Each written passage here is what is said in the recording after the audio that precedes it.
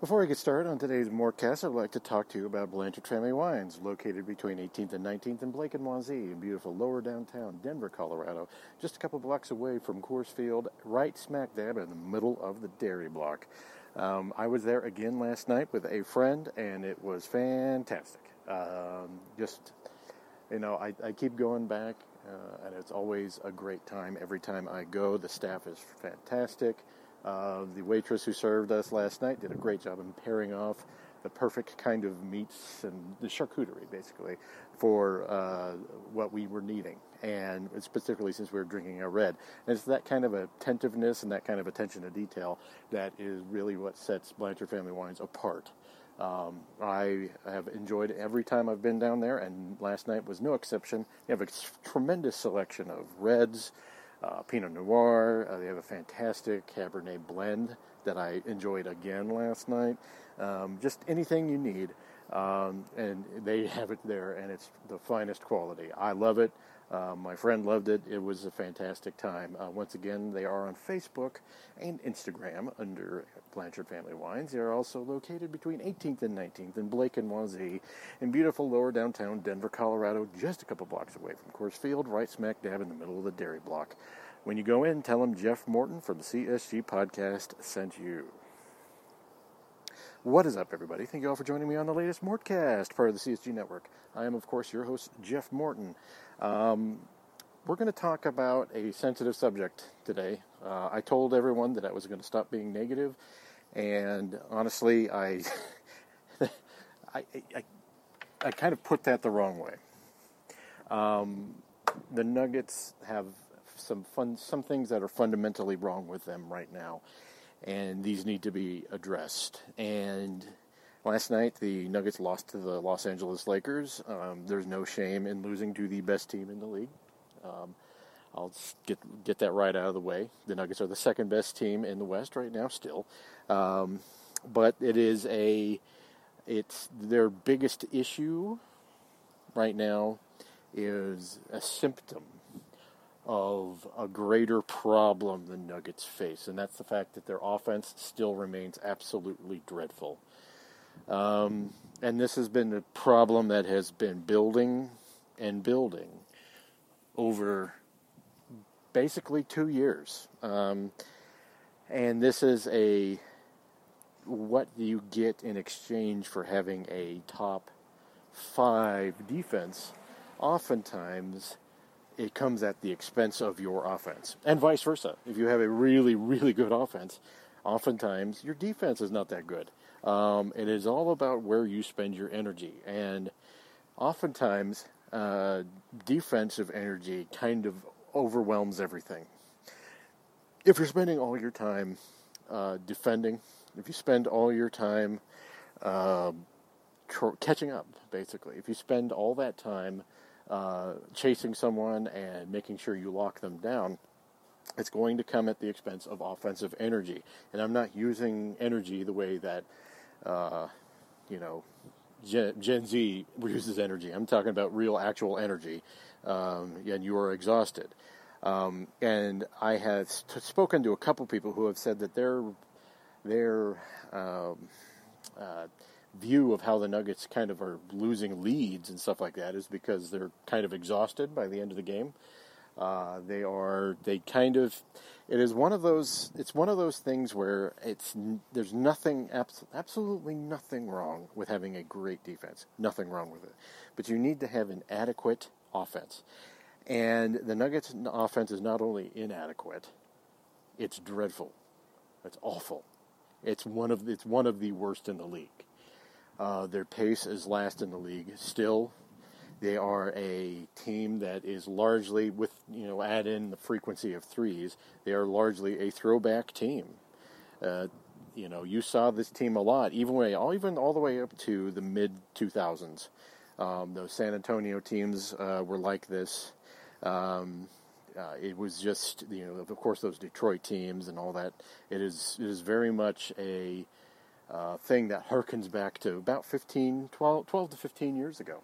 We have not seen something like this in a very, very long time. And the Nuggets got out to a 13-5 record. The Memphis Grizzlies teams that kind of are an example of things are essentially not the greatest example, because that was a team full of defenders. That was a team that loved defending, and it was a team that would actually get out into transition, and they would get steals, but they would lock you down. They weren't a fast-paced team. They were, in fact, a very slow team. But it was largely a symptom of not a symptom, but a causality of what they were. Was the grit and grind mid 2010s Grizzlies were a very good. They were a team that did enough offensively, and their offense was better than the Nuggets. I got to tell you, this Nuggets team is just bad at making shots. They are forced to make shots because of the way they play. I've often said that if you play at a slower pace, you need some dead-eye shooters, because your pace almost requires you to have shooters on your roster. You are not, by definition, getting easy baskets. You work for your, you work for your offense. And the Nuggets, as you've seen this year, work extremely hard. Nothing comes easy for the Nuggets. Nothing. And now they have become, because they have to work so hard, they don't cut to the basket. They don't move like they used to, because a lot of it is because they spend so much energy on defense. And once again, you got to be prepared to understand that is going to be the trade-off. And it seems to be the greatest effect this defensive approach has had is on Nikola Jokic, who probably is better off approaching offense. He's better off approaching a more offensive game that kind of unlocks him.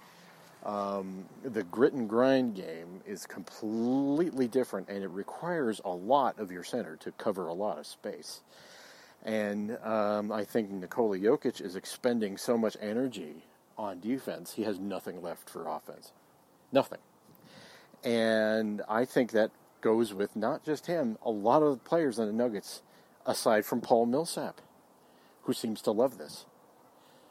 It is fascinating, absolutely fascinating to watch this, because what it has done is, while the Nuggets defense has vastly improved, they are top 5, they also have possibly one of the worst offenses I've ever seen in Denver. I know that the 96 Nuggets were pretty bad, and I do know that they played at a faster pace, but sometimes, there's bad offense at pace, and you see that often in the NBA. But there has been some bad offenses that have come through. It's especially those early 2000s Nuggets teams with Antonio McDyess, where he had to carry a tremendous load when Nick Van Exel was going through his streaky periods. And that's the only thing I can hearken this to. This is really a team that has Michael Malone really wants a defensive approach, and it has killed their offense. And you have to accept that, right? If the Nuggets are going to go this direction, they are going to have to accept that their offense will not be good. You're largely depending on people who aren't what you would call dead-eye shooters to make a high volume of shots. Not a high volume, but, hit high efficiency of shots. That's not going to happen with this team. And you go into a bench unit that has basically no firepower, that is almost entirely, aside from Monty Morris, predicated on defense. Maybe not Juancho, but, you'll bring in Torrey Craig and all that stuff. I mean, Will Barton isn't, you're starting Will Barton as your starting small forward when he really, really, and I'm going to reiterate this, is better served being off the bench. None of his accolades have gone to dissuade me of this. The bench unit has no scoring. You're not developing Michael Porter Jr. because you're not getting him any minutes. And it is it is becoming you're feeding on yourself. It's the snake that bites its tail. It's just, there's nothing that is happening productive in any of the units that will tell you that things will improve. That is on Michael Malone, but only in a sense to where if you're going to go with this approach, you can't complain about the offense because this offense is not structured with a slow it down thing. Like you need a Steve Kerr out there, okay? You need someone who's going to knock down those threes. You're going to need to have that person who can hit those shots with much more efficiency that this Nuggets team is doing. Now I'm going to talk about Nikola Jokic. He has awful body language, and to me it looks like he just is not enjoying playing basketball. It's not fun for him to play the game right now. It just looks like it is painful for him to play the game. He looks like he's just going out there. And I think some of that is an extension of the fact that he is working so hard on defense, and his offense sucks. Nikola Jokic is very hard on himself, but I think that what this has kind of done is that it has fed back onto itself. It's like a feedback loop. And the more Jokic struggles on offense, the more he disconnects. And the more he concentrates on defense, the worse he's going to be on offense. I'm not saying that he needs to become a sieve. He's never going to be great. But I do think that 2 years ago, the criticisms of Nikola Jokic going into the 2018 offseason about him being a bad defender got to him. And he really, to his credit, set about trying to become a better defender, all-around defender. He set out. That was you could tell going into the 2018-19 season that he wanted to become a better defender.